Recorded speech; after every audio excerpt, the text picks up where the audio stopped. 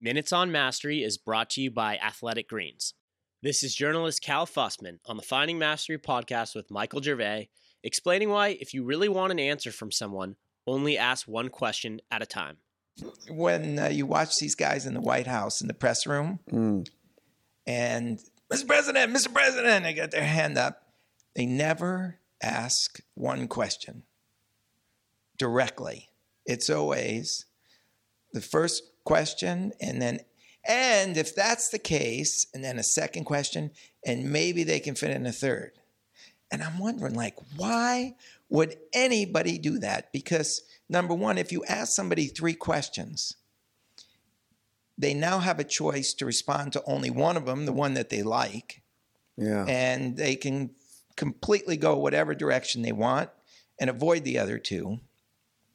And I'm wondering, why would these guys be doing this? And every one of them, guys, women, they all do the same thing. Never, ever will you hear one question in a White House briefing. And I start to think about it, and I realized they're on camera. The camera is on them, and they want to be seen by their boss, the editor, back in the office for as long as possible. And it makes them look erudite, asking 3 or 4 questions. Yeah. But it's almost as if it's not designed even to get the answer. Crazy. Because if you ask 4 questions, you are not going to get the answer. For the full Finding Mastery podcast, head over to findingmastery.net or check us out on iTunes. And for a special offer from Athletic Greens, head to athleticgreens.com/findingmastery.